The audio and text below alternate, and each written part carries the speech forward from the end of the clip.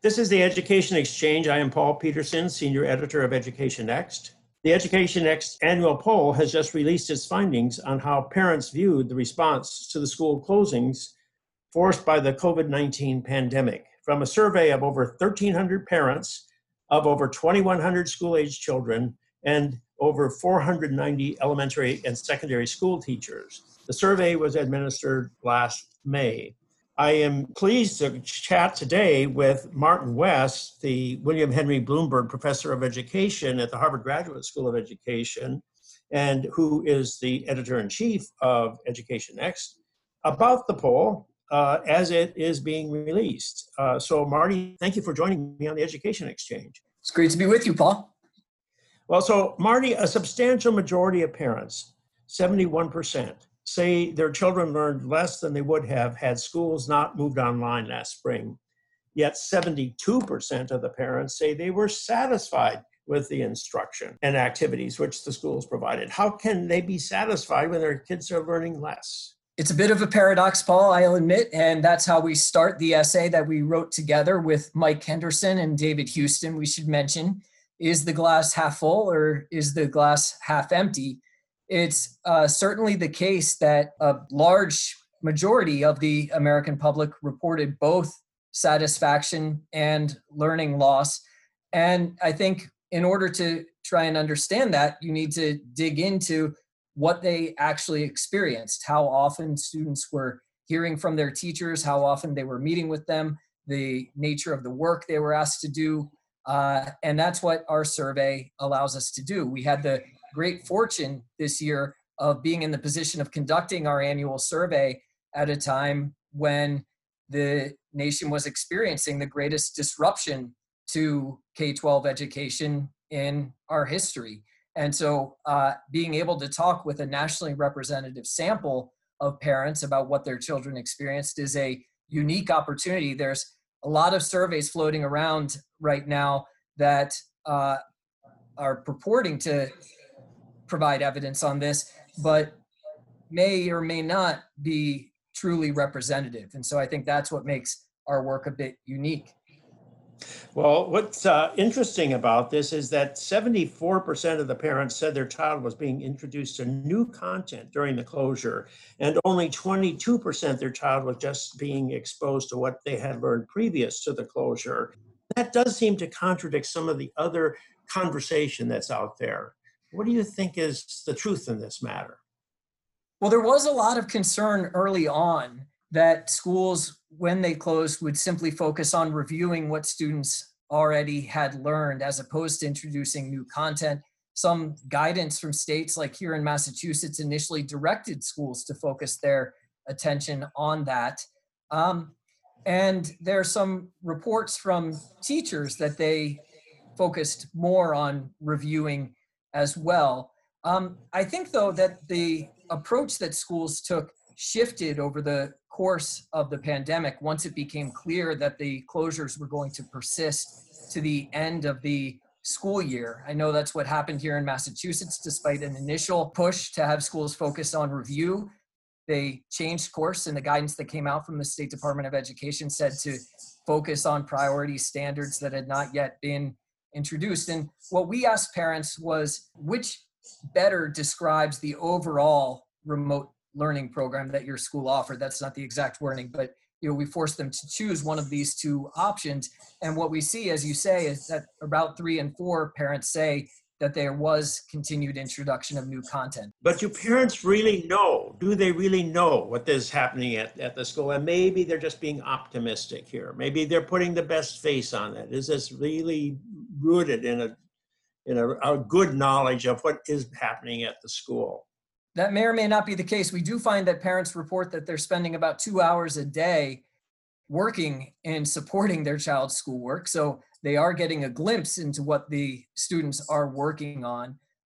But I mentioned earlier some data from teachers. I believe Education Week has reported in their teacher panel that teachers are saying they're covering less content, less new content than would have been the case had the schools closed. That can be true, and you can still have a parent perceiving that most of what's going on here is introducing new content. But just here, let me shift to another one. There's 40% of the parents said their children had contact with their teachers on a one-to-one weekly basis. So on a weekly basis, less than half have a one-to-one contact of these children are having less than a one-to-one contact. That doesn't seem to me to be sufficient. How can a child be learning if they aren't actually in personal touch with their teacher at least once a week? Well, keep in mind that we asked about one-to-one meetings and also about the frequency of whole class meetings. And so the share that reported having whole class meetings on a relatively frequent basis is considerably higher. So 17% said daily, 29% said several times a week, another 24% said once a week. So about 7 in 10 were having that type of interaction at least once a week. That was higher in upper grades, high school and middle school as well. So I think, I But also once a week, that's 72% are meeting once a week. And actually, that's even higher than what the teachers say. I think only 55% of the teachers say that I'm sorry, that's on assignment. 72% of the parents say their children had assignments, but 55% of the teachers said they were giving these assignments multiple times a week. It's a sort of a glass half full, glass half empty kind of question here. Which is it? Well, I think we have to be honest and say that we don't know what the optimal approach to remote instruction is. I know that some advice says that you don't want to overdo it in terms of synchronous live instruction, especially with children who are young. So I think we have to be honest about that. But there is one sign in the data that parents at least would have appreciated more in the way of interaction, more in the way of assignments, more in the way of feedback. So when we broke out the data and looked at how satisfied parents were if they had those types of interactions more than once a week or less often, we saw that those who had more interaction were considerably more likely to say that they were very satisfied with the school's overall remote learning program. So, for example, 35% of those parents who reported that their child received grades or other types of feedback from the teachers more than once a week, 35% of those parents were very satisfied. That falls to 21% for those parents who reported receiving grades or feedback less often. And you see that same pattern across all of these indicators that we have of the intensity of the remote learning program. Well, yes, and I think that's really very interesting information, and that's a really important part of the report, I think, because to me that says it was really important for teachers to try to keep in contact with students, and some teachers did, and some families were in contact, but a lot of families were not. And that makes me a little concerned about as we're going forward into the fall. If we don't have teachers in contact with students and we're going to have online instruction in a major way this coming fall, what does this mean for our educational system and for the learning that's taking place in our country? Well, I certainly hope that all children are going to be in schools, or at least all those children whose parents are comfortable with them being in schools are going to have the opportunity to do that at least part-time. But you're right. If 70% or more of parents are reporting the child learning less, there's limited interaction. What I see in the data on the interaction, the amount of interaction that we have is just a huge amount of variation. So there were a large share of families who are having very limited interaction, very little asked of them in terms of required assignments, and receiving very little in the way of feedback on their work. And that is a serious concern, that there's a substantial contingent of American students who are in that situation. Well, one of the unique features of this poll is that we get information from teachers and from parents, and we can see how they fit together. I think they both said that students were learning less, and they were, they were concerned about that. But another very interesting part of the poll is that we alone of all the polls that I've seen, maybe I'm missing something, are able to look at the differences across district schools, charter schools, and private schools. And what I found interesting was that the charter schools said their children were more likely to learn more and less likely to be unhappy or think their child had learned less. Only 15% of charter school parents said their child had learned a lot less, while 30% of district parents said their child had learned a lot less, and 28% of private school parents said their child had learned a lot less. So how do we interpret this finding? I think there are a variety of indicators in the data that charter schools, and I would include private schools as well, were better able to make this transition to the new learning environment than were traditional school districts. You mentioned the data on lost learning, where the charter schools really stand out. But if you also look at indicators like the frequency of interaction between teachers and students, that's another place where charter schools really stand out. So fully 61% of the parents of charter school parents reported that their student was having one-on-one contact with the teacher at least once a week. That falls to 41% for private school students, 37% for district school students. And if you look at the frequency of whole class meetings, charter schools stand out there. If you look at the number of hours that parents report that their child is spending on schoolwork, that's another place. Here it's private schools that are at the top, 4 hours. Charters are at 3.6, district schools only 3.4 hours daily. And so I do think across a range of the questions that we asked, you see a more robust response in the charter school sector and in the private school sector. Yes, and the question is, how do we interpret that? And I sort of think that if a charter school or a private school is not staying in touch with the family and with the child, they place themselves at risk that they'll lose that child the coming year. I think they just simply have a very big, powerful vested interest in making contact, because there's no reason why that child has to come back to that school if they don't think that school is really concerned about the child's instruction. But then that makes me concerned about, are the district schools really concerned about the education of the children at their school? Or is there some other reason why they weren't in as regular a contact? Well, I agree with you that private schools and charter schools have particularly strong incentives to stay in contact with the families that they serve.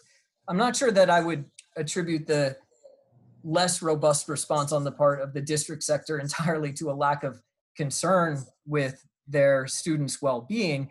I think there are a lot of constraints on the ability of a large bureaucratic organization to make the type of pivot that was required of schools in the midst of this pandemic. And okay. And so I think I would pay attention to those constraints as much as I would a lack of concern. Well, that's fair enough, but you could also say they have more resources, because one of the things you had to do is you had to make sure that you got computers out to people. You had to get Wi-Fi. I mean, there's just an awful lot of infrastructure that has to be built, and a large organization may already have that infrastructure or can put that infrastructure into place more quickly than lots of little entities like little private schools or little charter schools. In fact, I heard somebody in the charter school sector saying, I'm not sure we could keep up with the big city school systems because we don't have all their resources. So, yeah, but the private schools and the charter schools, in most cases, don't have to renegotiate labor agreements. They, in order to change what's asked of teachers on a daily basis. And that's just one example of the type of constraint that's built into the organization that I think may have hindered the ability of districts to make this unprecedented switch. So Marty, another interesting thing here is the differentiation by race and ethnicity that we find in our data that I just find puzzling and certainly surprising. And that is, we find that there's more interaction with the teachers on the part of African American and Hispanic American children as reported by their parents than is the case for white children. And all these questions that we've been talking about here, the minority community looks like they're getting a better educational experience out of it.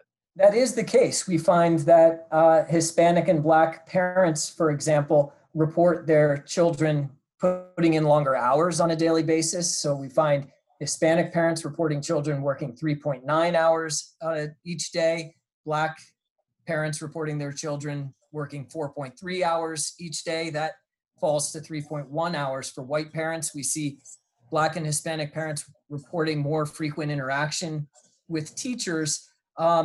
And Black and Hispanic parents also, to come back to the bottom line question of do you think your child learned more or less, they are less likely to report that the child learned less than were white parents.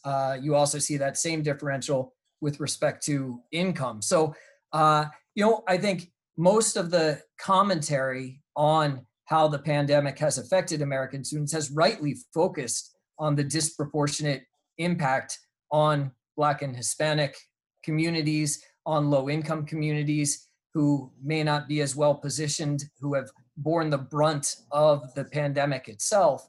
But I think we see signs in our data that educators and parents are really making efforts in order to compensate, to offset some of that disparate impact. You see that coming through even in how parents are perceiving their children's progress.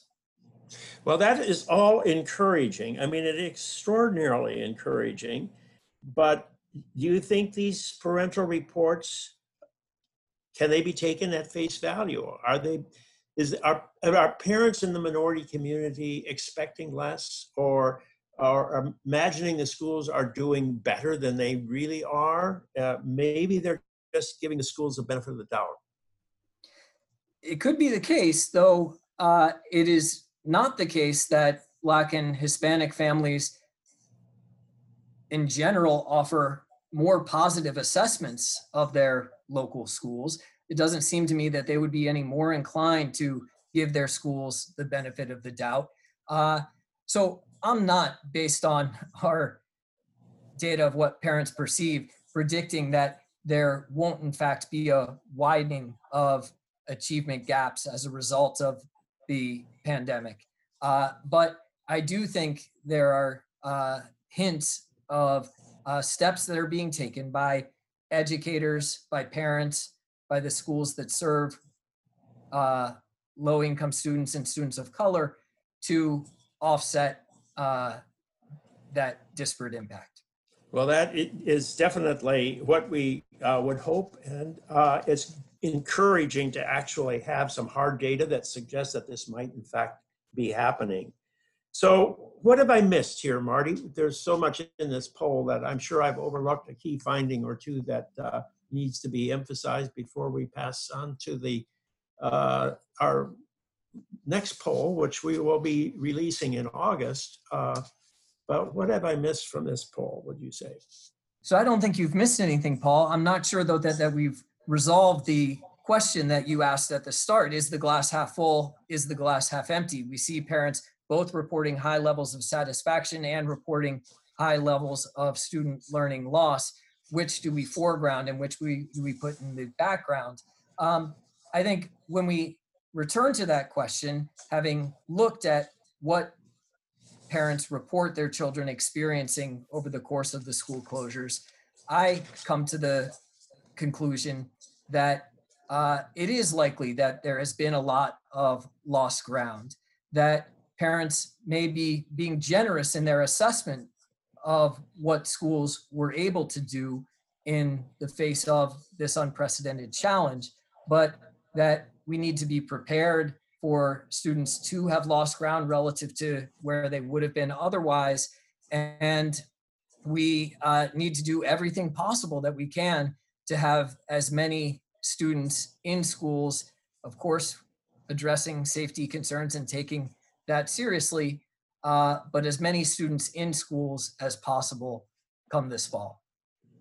Well, yeah, that's a very good summary statement. I do think that to me, these results suggest we really do need to open those schools if we possibly can this fall, because there's, to me, the bottom line finding is that parents and teachers are in agreement that there was less learning when the schools closed. It's hard to believe that that's not an accurate account of what did in fact happen. And therefore, it is almost certain that that loss of learning will take place in the future unless we can get our schools fully opened and operating in the way they once were. And so we all need to work towards that end as much as we can. Couldn't agree more. Well, thank you, Marty, for joining me on the Education Exchange. I've been speaking with Martin West, the William Henry Bloomberg Professor of Education at the Harvard Graduate School of Education and Editor-in-Chief of Education Next, and the leader of the Education Next poll, which was administered in May. And the rest of the results from this poll will be emerging later this summer.